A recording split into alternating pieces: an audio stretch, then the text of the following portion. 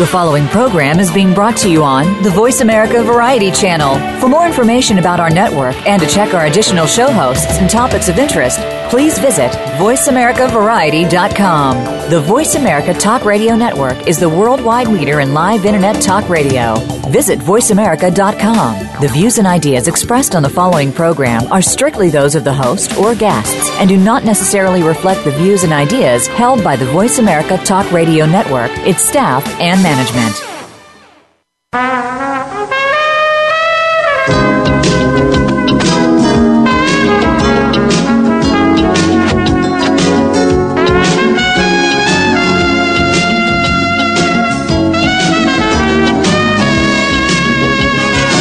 Welcome to PI's Declassified, an inside look at the world of private investigators. Your host is Francie Kaler, a noted private investigator. Francie and her guests take you behind the scenes and into the genuine, sometimes gritty business of investigation. You'll hear stories from the trenches with plenty of surprises. Here's your host, Francie Kaler. Today we're going to venture into that often complicated area of relationships with attorneys. And I'm wondering if have you ever had a situation where you felt like you needed an interpreter to communicate with your attorney client, or maybe experienced some kind of major miscommunication or misinterpretation? Maybe you need somebody to decipher the instructions. So we have today Anthony Zinnanti. Am I pronouncing that right, Anthony? Yeah. Hi. Okay. Good morning. Thanks for having me on. Yeah. Tony is an attorney, and he's going to help us with tips to facilitate this communication. Thanks for joining us today, Anthony. I'll call you Tony. I know you're a lawyer in California. Correct. Yeah, I'm an attorney in California. My practice is limited to appellate and post-conviction work at the moment, and I always do about 20% criminal trial work as well. It's good to stay in the trial trenches, so to speak, if you're going to be doing post-conviction work, just so you stay attuned to things. But that's where I'm located, just outside of Los Angeles, and that's the essence of what I do at the moment. And you had some really high-profile cases. You were involved in Anna Nicole Smith's situation. Can you say what that was about? To a limited extent, because the matter was a paternity or parentage matter. So we say in California, there's certain aspects of it that are confidential, but. It was kind of funny because what happened was I happened to have an acquaintance who was affiliated with the firm that was handling the parentage matter, and I was just having a run-of-the-mill day, and I get up and I'm watching the TV, and I work at home, and I'm standing there in jeans and a T-shirt, and right. All of a sudden, Anna Nicole has died, and there's this flurry on the news. And little did I know, 24 hours later, I'm going to wind up actually in chambers on the matter with, Deborah Opry, and who was representing Larry Burkhead, and Ron Rail from Trope and Trope, and discussing, and I think that this is a matter of public record by now, but discussing the release of the body. Right. And I had the opportunity to handle the DNA declarations and the experts with respect to that.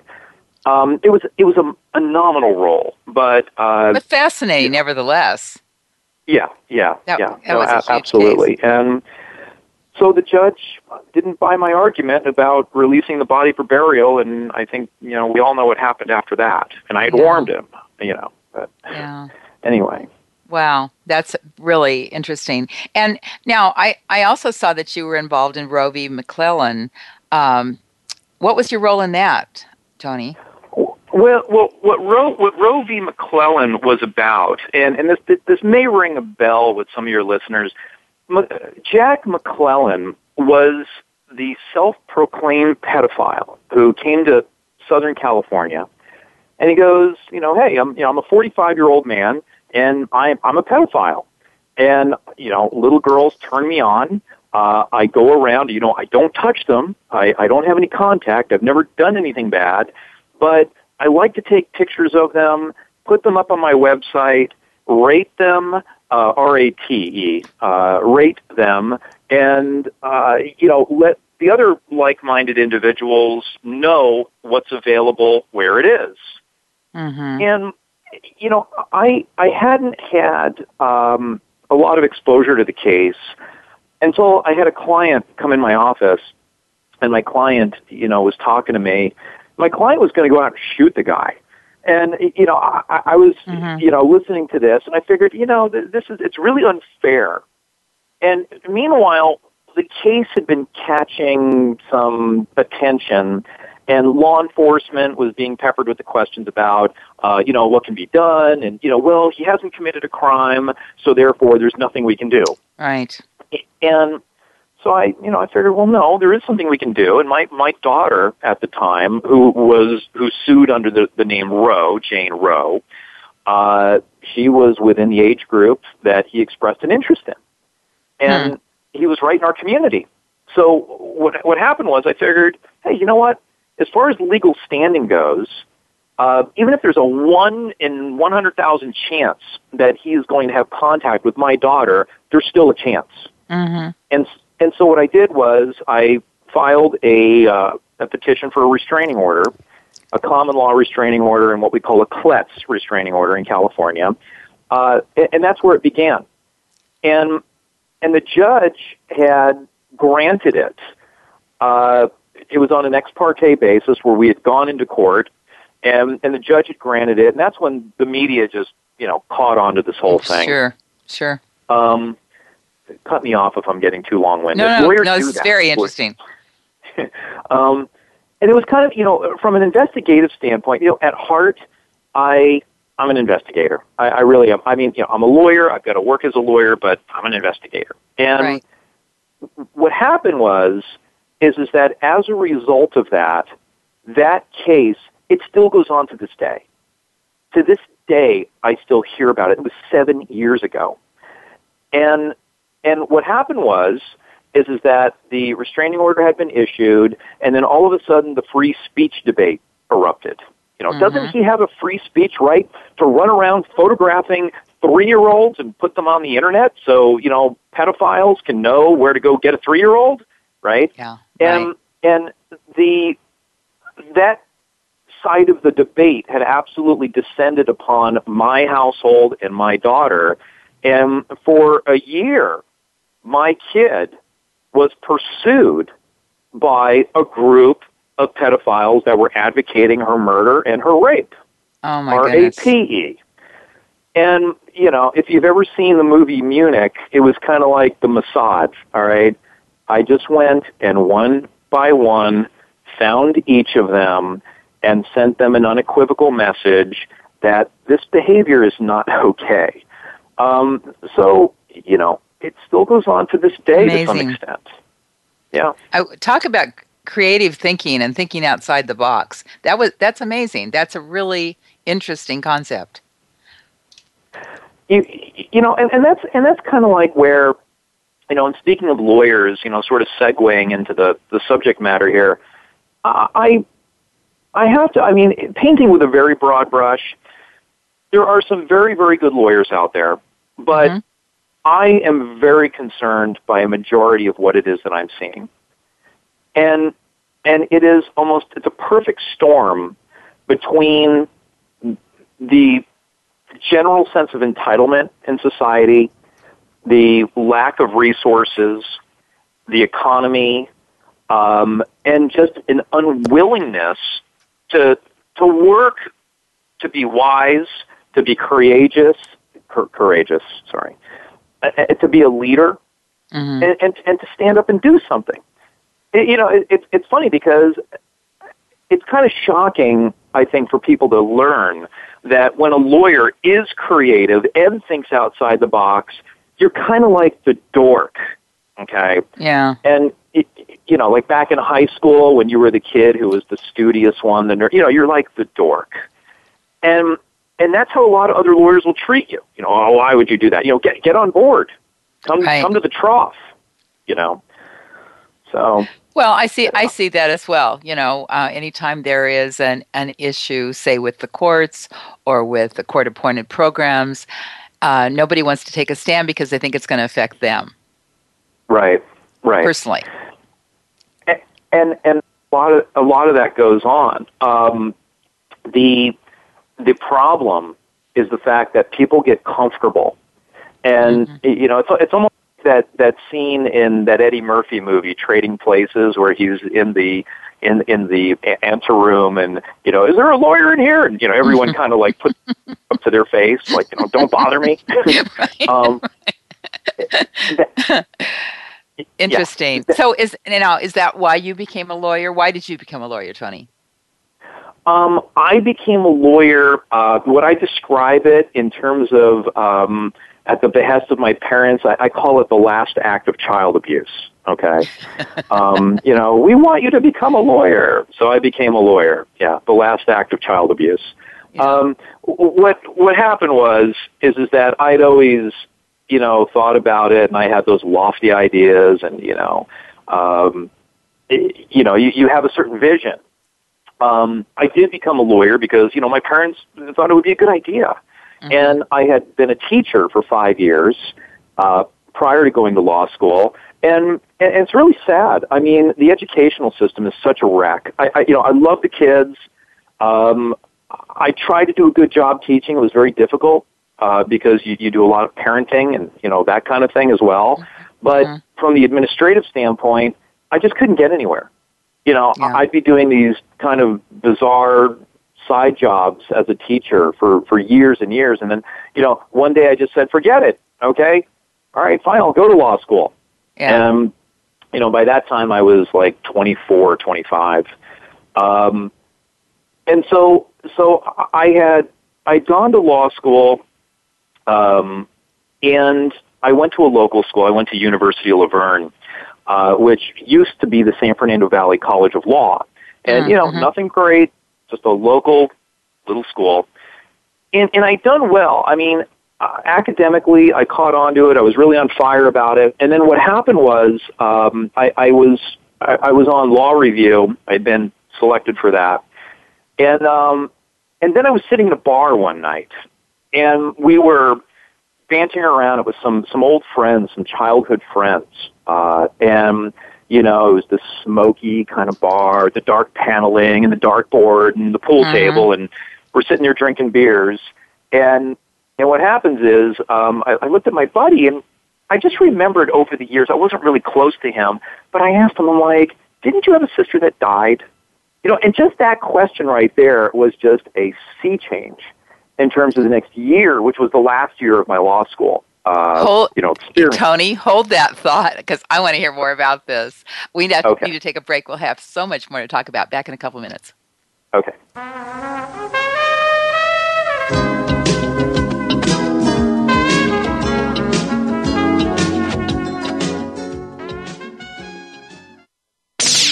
The Internet's number one talk station.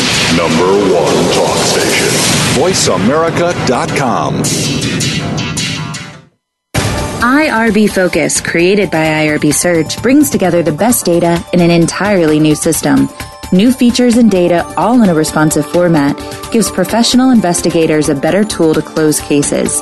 The just-launched Connections Network even gives secure opportunities for collaboration and job referrals. Learn more about IRB Focus at irbsearch.com or call us at 1-800-447-2112 to get started. Need to hire a private investigator? Ask for their professional association affiliations. When an investigator asks Francie Kaler about associations, she says to first join a state trade association. Francie belongs to the California Association of Licensed Investigators, or CALI. It's the largest association of its kind in the world. CALI's main focus is networking, training, and legislative advocacy. If you need a detective in California, contact CALI at cali-pi.org or call 1-800-350-CALI.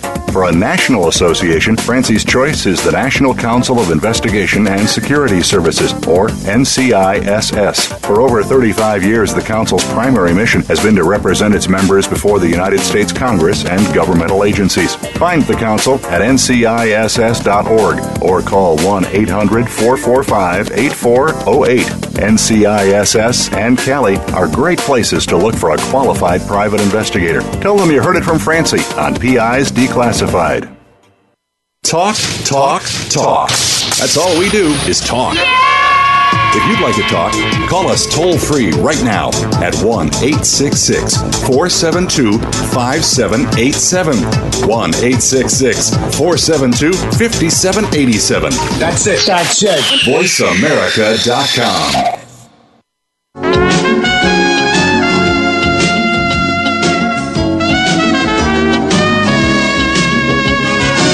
You're listening to PIs Declassified with Francie Kaler. You can call into the program. We'll take questions and comments at 1-866-472-5788. That's 1-866-472-5788. You can also email your question to Francie. Send it to francie@pisdeclassified.com. Now, here's Francie Kaler. Attorney Tony Zinnanti is discussing today how to decode LawyerSpeak. But first of all, he's telling us a little bit about his background. And you were just describing, Tony, this smoke-filled bar, just like the movies, sitting around drinking beer, and you ask your friend about his sister. Tell us more about that. Yeah, what happened was that, we were talking about it, and he says to me, well, my sister, she had gone missing back in 1979. And mind you, this conversation occurred in 1996. So right. You do the math, and we're talking like 17 years previous. She had gone missing in 1979, and 3 months after she had gone missing, her remains washed up in a canyon. And my mom never had resolution with it. There was that whole conversation, and here I am. Now I'm a third-year law student, so of course I know what I'm doing. And I just said to him, I'll solve the case. And what that led to was I got on the phone with a crime analyst who I regard him as a friend to this day. It's been many years since, got on the phone with him, and they had done some recent work on the case, and he was with LA County Sheriff. One thing led to another, and they actually reopened the case. And I figured, all right, I've got law school to deal with, and there we are sitting around the table, and there's the mom, and there's my friend, and then there's Louis Danoff, who is now he's retired. He is a sheriff homicide investigator, and he had worked the Night Stalker. He had worked the Raiders cheerleader case. Her name slips my mind. Linda Sobek, I think. He had done, Hillside Strangler. And, there's Louis, and we're all having this conversation. I figured, okay, I've done my good deed. I got the detective here. And then Louis looks at me and he goes, and I want you to work this with me. And I'm like, oh my goodness. So I'm in my last year of law school, and Louis takes me under his wing. And I rode around in a car with Louis for 9 months. And we went and we interviewed witnesses. Louis was brilliant, absolutely brilliant as an investigator. He had these quirks, and he was the fedora guy. I mean, add the fedora to the smoky bar, right? Right. And we went around, and what happened was she was murdered. She was killed. Yeah. She was killed by her boyfriend at the time. And here's the thing for your private investigators who are listening to this, or anyone who's got an interest.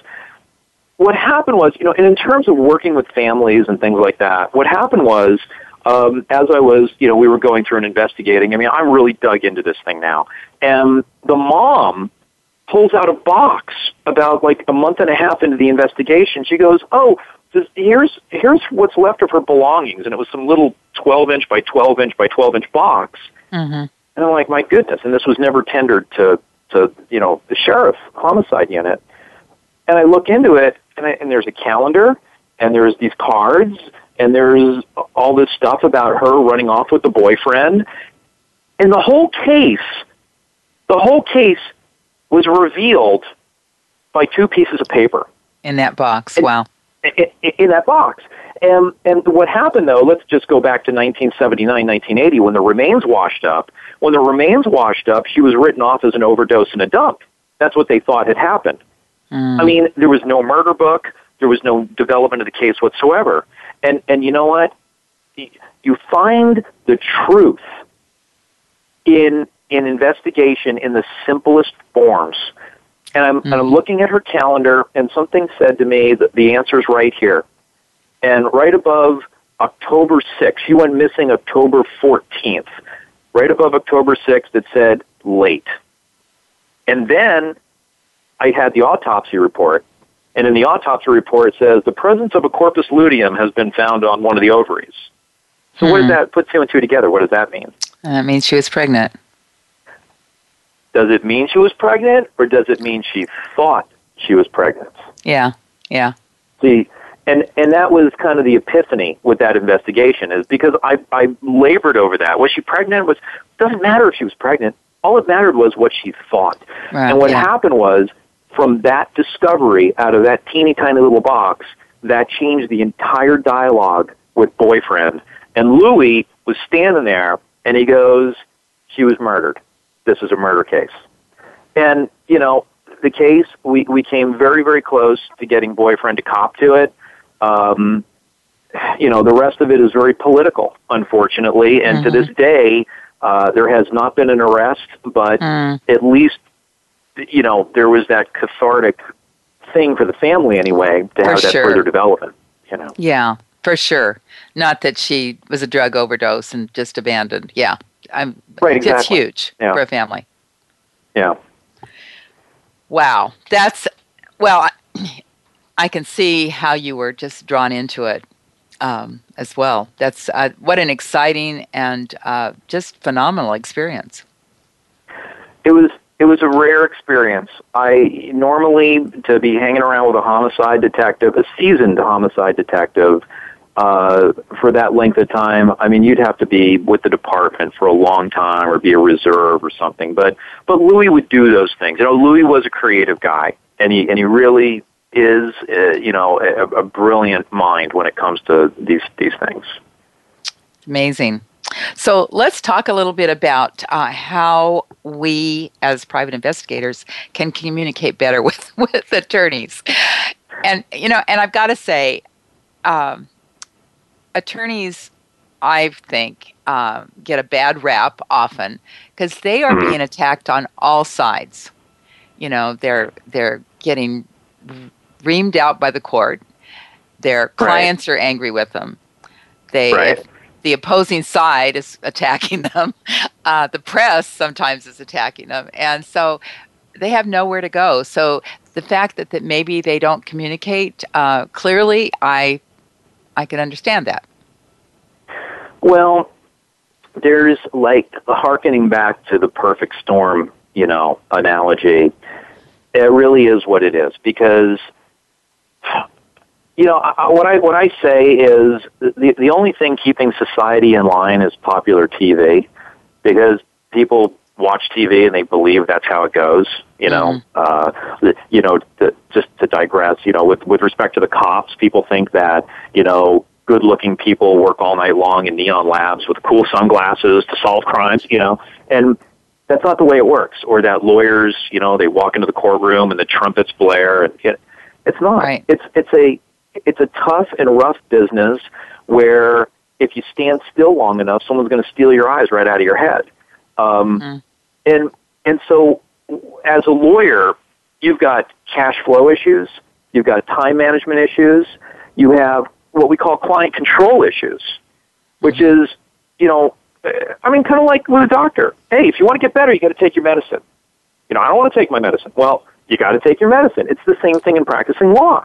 You got to take your medicine. You got to not pick up the phone and talk to the opposing party and try to negotiate it behind everyone's back, or whatever the case may be. And so we're always dealing with that triad of issues, time, money, and control. And on top of it, what's happened is society at large has this crazy idea as to how the legal system works because of what they see in popular media. Right. And, so lawyers are in this crush. Now, in terms of dealing with lawyers and speaking directly to your audience that are private investigators, you have to be very careful about who you get involved with. If you're dealing with a lawyer that cannot give you the time of day, all right, walk away. You've got to walk away because what's going to happen is, and it happens to me. I've been practicing almost 16 years. I know better, and I still get jammed because I do subcontracting work for attorneys. Okay, let me deal with your law in motion, whatever. And what happens is the attorney goes, oh, I'm just going to give them a big giant mess. You go figure it out. I don't have time to talk to you about it. And call me in 2 weeks. And it's like, wait a minute. I can't deal with that. Well, your private investigators are going to deal with the same thing. That's right. That's absolutely true. Yeah, and then you're standing in line waiting to get paid after you've dedicated all your time. And look, it might be exciting to work on high-profile cases, and it might be exciting to work on murder cases and things like that. But you know what? At the end of the day, having done it enough, work is work, and you need to get paid. Mm-hmm. That's absolutely true. And I would say I did a survey a couple years ago of private investigators, and that was their number one complaint. Absolutely, number one complaint was not getting paid. And of course, if you're working for a private client, working for a private attorney who has a private client, you've got to get the money up front, or you're lost. You have the money. The money has to be there. The money should be in the client trust fund. There has to be assurances. But let me address something that's even a little more fundamental, okay? It's the whole concept of perceived value, all right? And I've learned this the hard way. I'll just kind of relate it from my experience. As the lawyer, you see an injustice being done, and you want to run to the person's rescue, and so you go and you do it. Hey, you know what? I do this work, pro bono or what have you, and next thing I know, I've got a giant headache on my hands. And now I've got money coming out of my pocket, and now I've got a client who has the same sense of entitlement as somebody who's paying $300 an hour or $250 an hour, whatever the case may be. And what happens is you've sort of created a beast, because by doing free work and by not maintaining your perceived value for your services, you have just heightened the client's sense of entitlement. And now you're really in deep. The good thing as a private investigator is the fact that you can walk away from it. All right. As a lawyer, you're stuck. You can't do it. You can't walk away. You can't. I had a client the other day. I've represented the guy for the last 5 years. Hey Tony, I picked up a new case. Can you go to court, make the appearance on me? I got you covered, bro. Right? I go and make the general appearance. Sorry, man, I don't have any money. And I'm stuck on the case. I just ate $3,000 right there. It's so easy, and I know better. Imagine what your private investigators go through when they're dependent on that intermediary to get paid. Yeah. No question. I have a horror story, which I won't go into. That exactly what happened with an attorney that I'd worked with for years. It's the same kind of thing. Isn't it amazing? Isn't it amazing that even clients who you represented for years and years will do it to you? Mm-hmm. Yeah. Well, just because you're a lawyer doesn't mean you're a good business person. Same thing with a PI. Just because you're a private investigator doesn't mean you know how to run a business. Right. And you have to. There's always that balance between running a professional practice and having an eye for the business end of things. Because if you don't, your professional practice is going to go under. And it's a balancing act. It's not like running just a for-profit business per se. It's a very different animal. It is. Yeah. We need to take another break, Tony. That's the voice of Tony Zinnanti. Stay tuned. The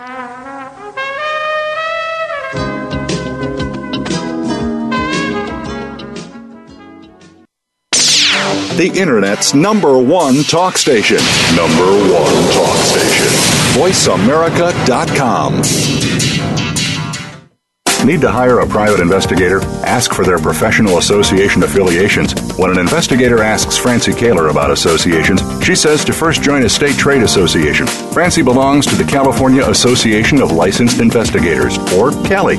It's the largest association of its kind in the world. CALI's main focus is networking, training, and legislative advocacy. If you need a detective in California, contact CALI at cali-pi.org or call 1-800-350-CALI.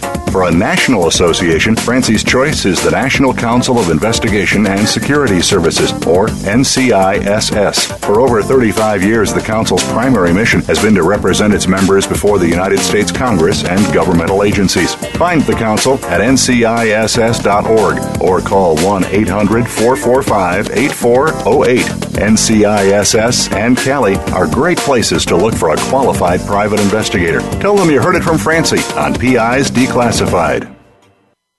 IRB Focus, created by IRB Search, brings together the best data in an entirely new system. New features and data, all in a responsive format, gives professional investigators a better tool to close cases. The just-launched Connections Network even gives secure opportunities for collaboration and job referrals.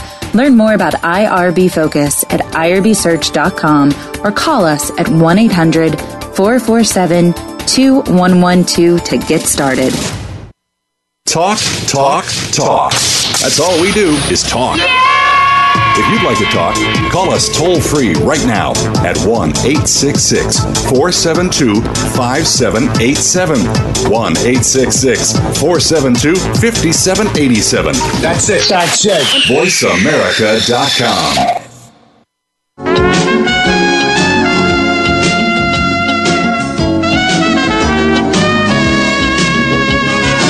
You're listening to PIs Declassified with Francie Kaler. You can call into the program. We'll take questions and comments at 1-866-472-5788. That's 1-866-472-5788. You can also email your question to Francie. Send it to francie@pisdeclassified.com. Now, here's Francie Kaler. Today's program is featuring Tony Zinnanti, California attorney, who's talking to us about working with attorneys and relationships with attorneys. Tony, we were just talking about getting paid. That's probably in everybody's mind, might be the first thing since we have to put food on our table. But you also talk about being very cautious about contact with the client the attorney is representing. Right.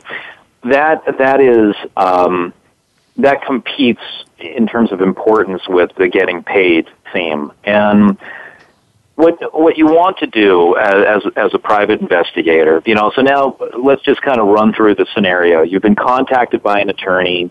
The attorney requests that you do certain work on a case. Obviously the first thing you want to do is define the parameters of what you're being employed for.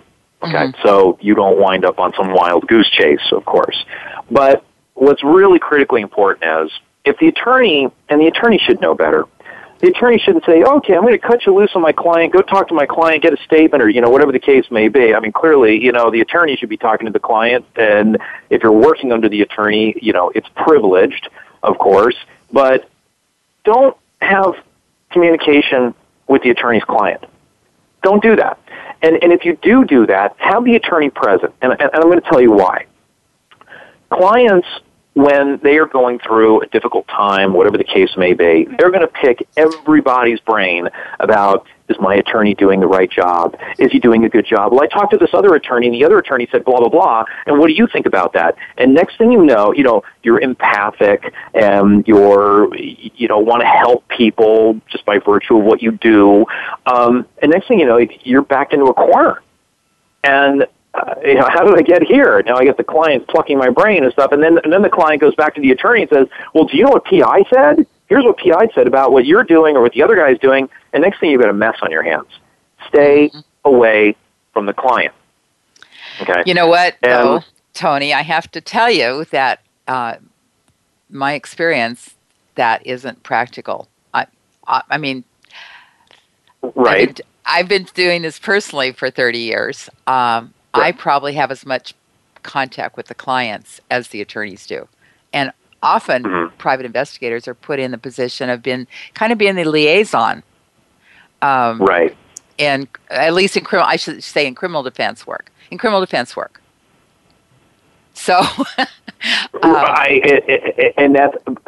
but you know what? But that's why I put the warning out there, because while I say stay away from the client, maybe what I'm saying is take as much in terms of safeguards as you can, exactly, with respect to any communication with the client. So, because the attorney is going to send you on errands. Hey, go find out blah blah blah. You've got to go talk to the client, and then you're right in that world. The problem is, and you can evaluate this based upon the attorney's relationship with the client, which is a fair question when you're being hired. Hey, you want to hire me? How are things going with the client? What's our client about? What are they facing? What's their rap? What have they done in the past? Okay, and so you can qualify it. But my thing is, you really got to take safeguards. I mean, if you can get the client communications in writing via email or in some way where you don't get caught in some pickle between the client and the attorney, do it. Take those precautions. That's really the essence of my message. But I'm curious to hear about your experience, though. For another time. I think the thing, though, that is really critical is you never get sucked into criticizing the attorney, no matter what you think about the attorney, to the client. You can't possibly do that. Your job, you work for the attorney. Your job is to support the attorney, however way you can, and don't buy into being empathetic with the person who's in custody in a criminal case, or in a civil case who has some kind of issue that's going on that they need a lawyer. Right. I have a rule in my office, when I've had employees working for me and stuff, and the one rule that will send an employee packing is don't ever contradict me in front of the client with what I'm telling the client. And because there's a reason for why I'm telling the client something. And, now, the people out there who don't like attorneys are probably rolling their eyes going, oh, yeah, that's because you're trying to swindle the client. No. It's, the reason is because I know where the client control factor is headed. And the last thing I need is some law clerk coming in and going, but I read the torts textbook and this is what it said and said. Yeah. Get out of here, okay? And so that's definitely an important lesson. Well, and the private investigator or the law clerk, whoever it is assisting you, doesn't have the global viewpoint of the case that the attorney has. So that's critical. And plus, it's not a private investigator's job to make suggestions to the client. To the attorney is one thing, but not in front of the client. Right, exactly. Now, there's another thing I want to mention. You'll get a kick out of this. Okay. There's another thing that I want to mention, just to mention it. When you're a private investigator and you have been hired by someone who purports to be an attorney, make sure that they're really an attorney. Okay? Good point. I was just involved in a case where I'm going to be really careful about how I parse this. Well, I'll tell you, what happened was this. I had a client who went off the reservation, so to speak. This was a civil appellate case. This should have been a really clean deal. And he was one of 4 clients that I was involved in representing. And all of a sudden, he had some crazy ideas about his girlfriend took off because of me. And this just went off the hook nuts. And so what's happened is this client, you ever seen Cape Fear with Robert De Niro? Yes. Mm-hmm. Counselor, right? Okay, I'm living Cape Fear.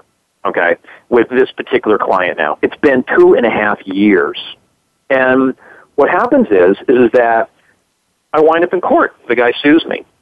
And I wind up in court, and I'm met by this individual. Hi, I'm Michelle Miller. I'm representing so-and-so. And she proceeds to go on about this, and then, I'm going to be representing him today in the hearing, and then she goes and she presents herself in court. She's standing right there in court in front of the judge and making the court appearance and the whole bit.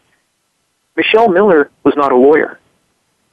Really? This was an individual. Yeah, this is shock and awe, right?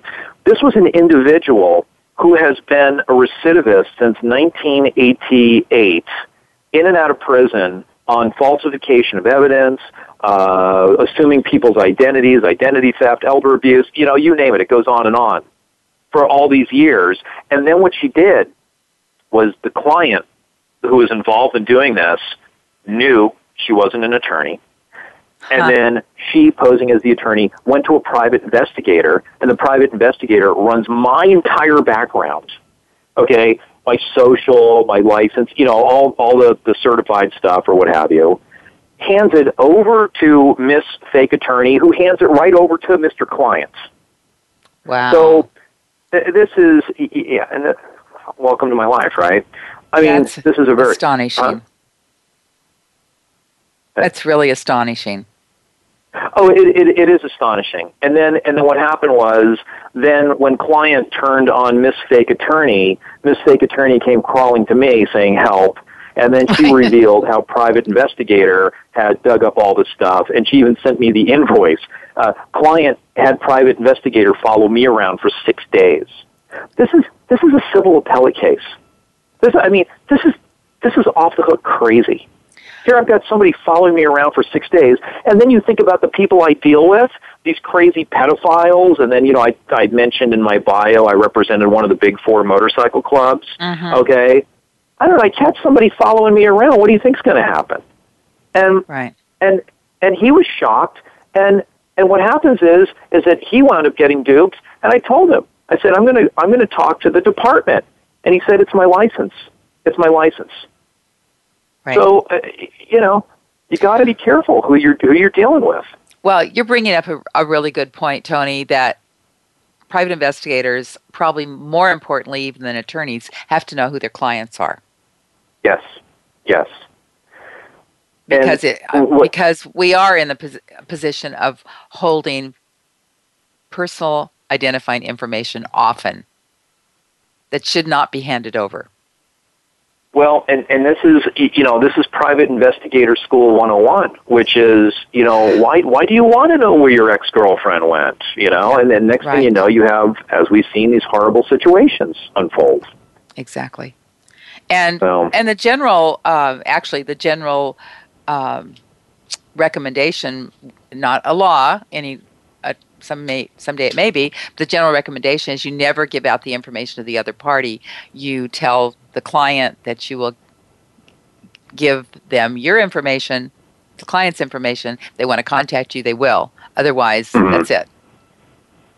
Right. You have to take those procedural safeguards. And in this particular case, it was interesting because you had somebody posing as an attorney, and the private investigator had no reason, to believe otherwise. Yeah. It's a good idea when you get someone that says, hey, I'm an attorney and I'd like to do blah, blah, blah, and I need all this information. There's state bar websites out there. Go and, okay, well, what's your license? What's your name? Da-da-da. Because you know what? At the end of the day, you're going to be the one holding the bag when somebody winds up, getting hurt or whatever the case may be. You're in a position of great responsibility. Yes, it's so easy to check. It's just so easy to check. Yeah. Okay. Tony, we've got to take another break. Can you believe it? We'll be right back. Okay. Super.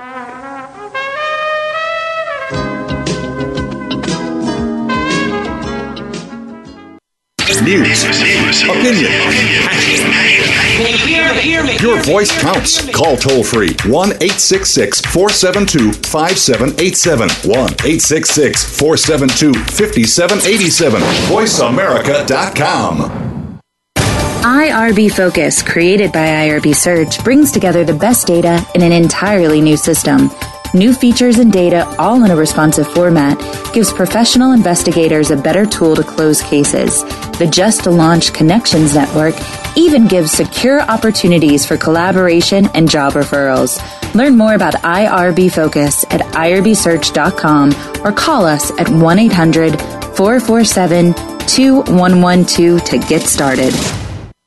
Need to hire a private investigator? Ask for their professional association affiliations. When an investigator asks Francie Kaler about associations, she says to first join a state trade association. Francie belongs to the California Association of Licensed Investigators, or CALI. It's the largest association of its kind in the world. CALI's main focus is networking, training, and legislative advocacy.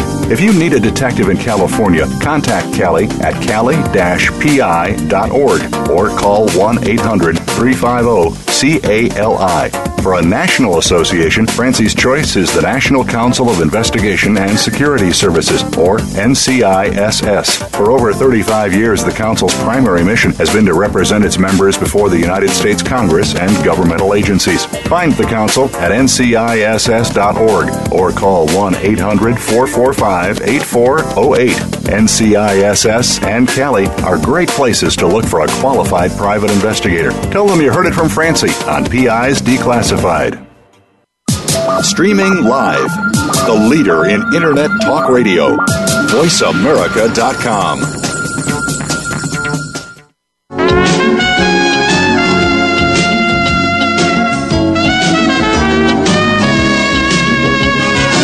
You're listening to PI's Declassified with Francie Kaler. You can call into the program. We'll take questions and comments at 1-866-472-5788. That's 1-866-472-5788. You can also email your question to Francie. Send it to francie@pisdeclassified.com. Now, here's Francie Kaler. Attorney Anthony Zinnanti and I are sharing stories, actually, about working with attorneys. And Tony, I just want to read here something that you wrote. And you said, I thought it was just really succinct. You say, as an attorney, I've hired many private investigators. By far, the best that I have hired are those with established and consistent contact information, those who display professionalism in appearance and product, and those whom do not treat their investigation business as a post-retirement hobby. I thought those things were very good, and I'd like you to talk about them a little bit. Sure. You know, your report as a private investigator is really, I think, in large part your calling card. You know, if I as the attorney, if I give you my business card, or you have access to a pleading, and you know, you can't spell my name correctly in your report, then I begin to wonder, what else aren't you seeing? You know, it's basic things like that. Tune up your reports. I mean, you can create templates and things like that, which make it easy. And a lot of guys, especially guys coming out of law enforcement and stuff, you've written reports, you know how it goes, but everyone kind of hates the writing. That right there is going to really affect your appearance in terms of the product that you deliver. The other thing is, what I find, you know, and this is nothing against law enforcement in any way, shape, or form, but I think, because I've dealt with a lot of law enforcement, I've represented law enforcement and, of course, worked with law enforcement in the criminal realm. But what happens is, you know, okay, well, you know, I'm retired, I pulled the pin, now I want to do something, I'm going to go set up a private investigation operation, and I want to go out and do good and help people. Okay, well, that's wonderful. But if you have the appearance that it's a hobby, if it's a post-retirement hobby, then, you know, you're looking for trouble. You're not going to be helping people, because unless you have established your business and you're consistent and you can be found and you have the same phone number 2 years from now, all right, if you're not doing those things, then you're compromising your ability to help. And let me give you a quick war story here. I had two guys that used to work court services, so they were essentially bailiffs, and you know, but they were retired from the department, and they looked good and they sounded good and the whole bit. We're ex-law enforcement, we know what we're doing, and I was involved in a really major personal injury case where the plaintiff was injured by a guy who picked up 2 murders when he was a juvenile. So these are, in California, what we call 707B offenses, and, it's a murder. It tends to stay with you, even though you're a juvenile. And we needed to go find this guy. And I sent these 2 private investigators to go, and there was a series of addresses. And they went and, we didn't have any luck. And, okay, we'll go back. And, we didn't have any luck. And we're talking about like a major injury. I mean, the plaintiff had been beaten up by this individual while this individual was working as a bouncer for a bar. So the convicted double murderer is working as a bouncer for the bar, and he, pummels the plaintiff. Okay. So, it was an example of just inconsistent, fly-by-night, we sort of do this when we want to do this kind of stuff. And I had to drop what I was doing because we had to make service on the complaint because there was a deadline. It had to happen. So I had to stop what I was doing as the lawyer. I went out, I talked to the postmaster about forwarding the mail. I went from address to address to address, and I finally found the guy. And next thing, I dropped off my card here, and then the guy calls me, and he was so angry I thought he was going to kill me right through the phone. The double murderer is going to kill me through the phone. And and I went back to the private investigators who I hired, who did, by the way, send me a bill, even though they totally failed in doing anything, and I just gave it to them. I was just livid. I was absolutely livid because they were supposed to be in control. But no, it was a hobby. They did it kind of when they wanted, but they led me to believe that they were the real deal, and that was a negative experience. Right, so they weren't really doing what they told you they were doing? Well, I mean, they were licensed as PIs, but they did a half-baked job is what it was. Yeah. And, and it was the attitude of like, you're kind of lucky to talk to us because of who we are. We're sort of doing you a favor. Sorry, you're on my payroll. I'm paying you. So don't carry that attitude and don't do a half-baked job because you think that you're someone who you're really not. I mean, this is a different animal. This is not law enforcement, okay? It's not answering coded calls or being a bailiff or even, stamping out, investigations for 484s, robberies and, domestic violence and what have you. This is a totally different animal. And if you're former law enforcement, you're going to find out, if you're serious about being a private investigator, that the whole aspects of, there is no guaranteed check. You've got to hustle. You've got to be accountable. You've got to be literate. You have to have a pristine product. You have to have the questions anticipated and answered. So, sorry, I'm getting excited here, but yeah. I love it. No, it's true. And the comment you made about the written report being your calling card, when I train investigators on writing reports, Tony, I tell them that their report may end up in front of the United States Supreme Court someday. It could. You never know. It may be your declaration or something that goes all the way up, and it better look good. Right. Because you're representing all of us. Absolutely true. And, I'm a writer by nature. It really is what I do as an appellate and post-conviction attorney, but I can understand loathing, writing. I get it. You got to do it, just like anything else. Yeah. All of what you said is true, and it doesn't just apply to former law enforcement, although probably I would say 70 to 80% of private investigators are probably former law enforcement. It applies to anybody that gets into this work. I always say that it's fairly easy to find somebody that's a good investigator, and it's fairly easy to find somebody that writes well. It's real hard to find somebody that can do both.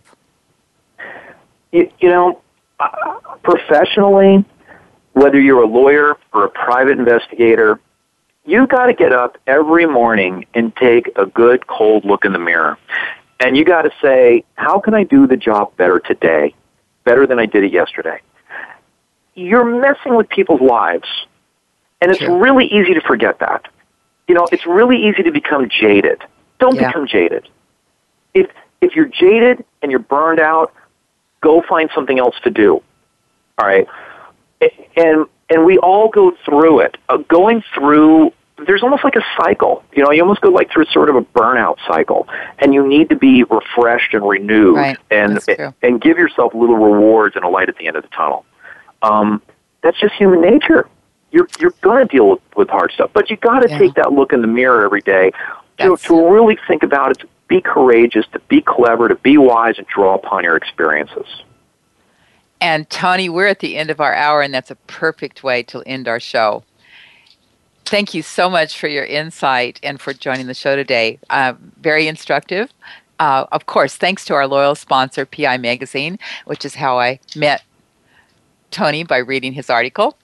If you're interested in advertising on PIs Declassified, send me an email at francie@pisdeclassified.com.